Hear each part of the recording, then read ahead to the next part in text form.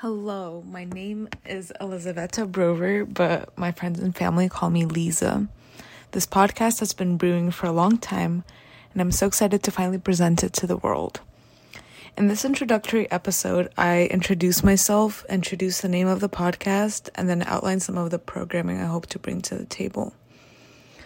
The goal of this podcast is to be an educational outlet on topics related to economics, which has been my academic and personal interest for the better part of 7 years now.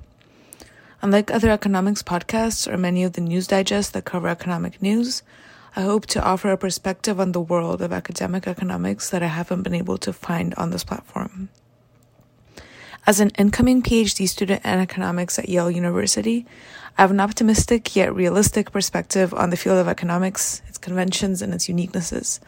I'm also pretty young. I'm 23, so if this podcast turns into a project I can maintain, I'm sure some of these perspectives will evolve. I welcome listeners of any background, but particularly college majors in economics and economists of all ages, shapes, and sizes. Some quick comments before we begin. Firstly, one of the inspirations for this podcast is Carl Cunningham's Mixtape podcast, which I discuss at length later in this episode. I'm inspired by the community Scott has built, as well as the interview style of his podcast. I would also like to thank Daniel Block, a Yale undergrad who told me everything I needed to know to start this podcast a couple weeks ago at a research conference hosted by Penn, where I also attended undergrad. I thought to start this episode with a bio, but the more I thought about it, the more appropriate I thought to start it with a family bio.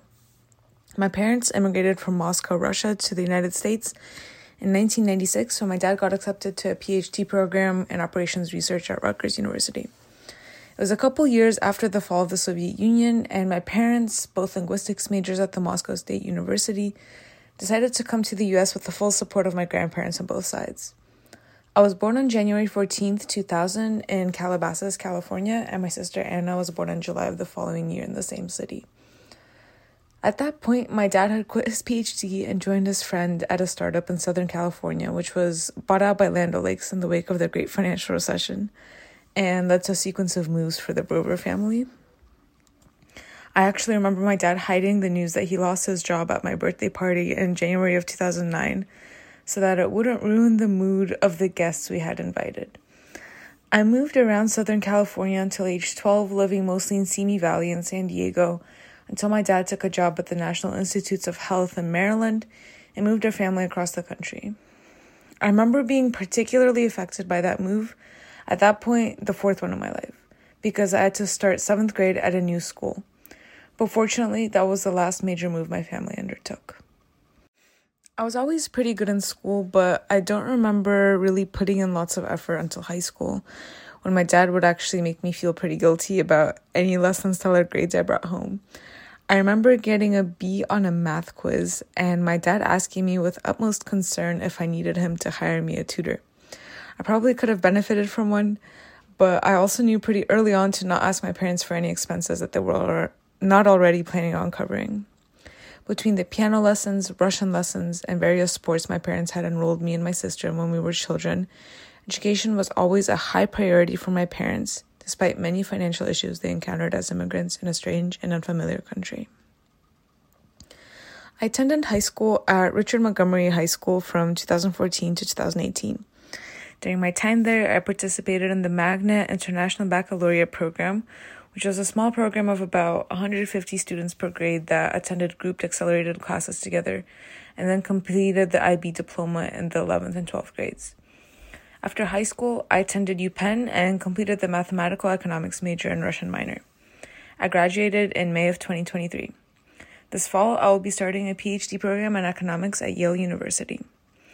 I am very interested in economics, in particular econometrics, labor, and history, and I hope to bring those interests alive in this podcast. My other interests include lifting, journaling, listening to mostly rap music, playing guitar, thrifting, and clean girl fashion, going on walks, being outside, going to museums, and drinking coffee.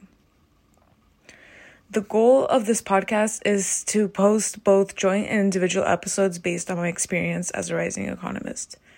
To capture the economic quality of the podcast, I've finally come to the name of the podcast, the Brovner fixed effect. So why the name Brovner fixed effect? I have a little bit of an economics lesson for you today. So a fixed effect in a linear model with fixed effects specified as y equals alpha plus x beta, the fixed effect is captured by alpha, the first term.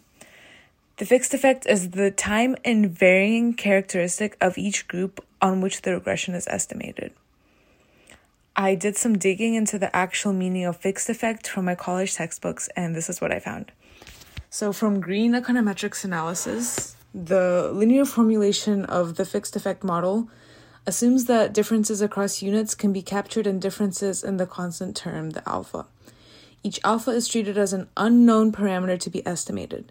So this is different from just treating alpha as an intercept, as it would be treated if the main specification, y equals alpha plus x beta, were to be estimated on data that isn't meant to be grouped into units. And then furthermore, from my microeconometrics professor, Petra Todd, from one of her slides, the idea of fixed effects is that individuals have some unique characteristics that are known to the individual, but not to the econometrician, and that need to be taken into account in estimation to avoid indigeneity biases, which is a type of bias that results from interpreting results from a misspecified model. In other words, by naming the podcast the Brovner fixed effect, I essentially grant myself full autonomy to express my views on the field of economics without worrying about if the views are statistically accurate from the perspective of another young economist. Of course, some liberty and creativity must be applied for this interpretation to work, and of course I will try to be as factually accurate on this podcast as I can be. And of course, one can reasonably say something like, Lisa posts absolute garbage on her podcast, none of it is true or verified, but I hope not to give anyone reason to actually say something like that. As you might have guessed, I'm coincidentally a big fan of fixed effect models and have been working with them in some dimension since the fall of 2020. I took a whole PhD course on fixed effects models last semester where I learned, to my great surprise, and way too late in the semester, that the actual numerical value of the fixed effect has little meaning. If fixed effects interest any of the listeners of this podcast, I would love to talk more about them, but for now, I hope the idea of the Brovner fixed effect makes sense to you. Now we move into the last bit of the introductory episode, where I introduce some of my ideas for the first batch of episodes I hope to produce. The first of these ideas is to post a series of economics interviews or joint episodes with professors and classmates. Right now, I have an episode planned with my introductory microeconomics and econometrics TA, and also have several professors of economics that I have good relationships with that would hopefully be interested in being on this podcast if/when I invite them. This segment of the podcast is somewhat inspired by Scott Cunningham's The Mixtape with Scott podcast, where he interviews different economists on their upbringings, education, and research. I can't beat Scott at his own game, but I do feel like I have very good personal relationships with my professors and TAs that I would love to share on this podcast. I feel like my perspective would be fundamentally different from Scott's, as I'm part of a younger generation of economists. The interviews I imagine with the economists in my life would have a slightly different dynamic, as I would be either interviewing my professors or my peers, which are mostly finishing undergrad or are in graduate school. I mentioned before that I am interested in econometrics, labor, and history. Some of the more specific topics I'm interested within those fields are fixed effects models, binary response models, and methods used on high-dimensional data. I would be very interested in doing episodes on all these topics, especially if our listeners are interested in them. I'm also interested in education and schooling choices, in particular the Soviet education system. I'm also really interested in the Federal Reserve, both today and in a historical perspective. In undergrad, I actually participated in a competition called the College Fed Challenge, in which we prepared for months to deliver a 15-minute presentation on the state of the economy to representatives of the Federal Reserve. I'm hoping to do an episode with my classmates with whom I did the competition on this podcast. Another topic I hope to explore, particularly in the near future, is economics grad school application advice. I applied to economics PhD programs in the fall of 2021 and was accepted to several top programs before committing to Yale. I'm also winner of the National Science Foundation's GRFP grant, which supports my graduate school tuition. I've posted more extensively on these topics on my TikTok, at Russian Econ, which you can feel free to explore if you're interested. But I can easily structure my advice into a series of podcast episodes, which might be of interest to a wider demographic than the one I have previously reached. Another topic I hope to discuss on the podcast is my experience at Penn. I can go as far back as to my application process in high school, which I remember caused me a lot of stress. I think even more stress than PhD applications. But in more recent memory, I would love to do more episodes on the economics department and the mathematical economics major at Penn, as well as student life, dining halls, dorm life, all of that. In my time at Penn, I was president of the Undergraduate Economics Society, Undergraduate Statistics Society, and the founder and president of the College Fat Challenge team. I would love to talk about any of those clubs. I also participated in Social Deduction Club, a club that played Mafia for 6+ hours every Friday.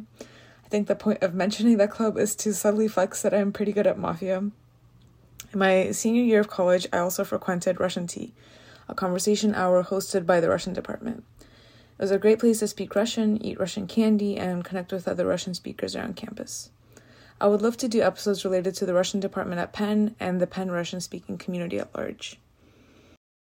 So that brings me to a close for the first episode that I wanted to post.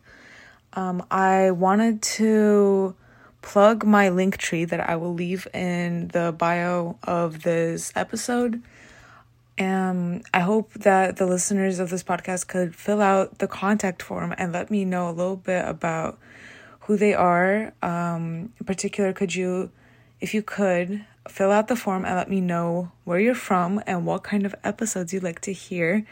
I would be more than happy to incorporate that information into what I put out. I do have some free time this summer before my PhD program starts in August. So I hope to put out some content primarily on applications and then some interviews before then. So thank you for listening, and I hope to hear more from the listeners. Bye-bye.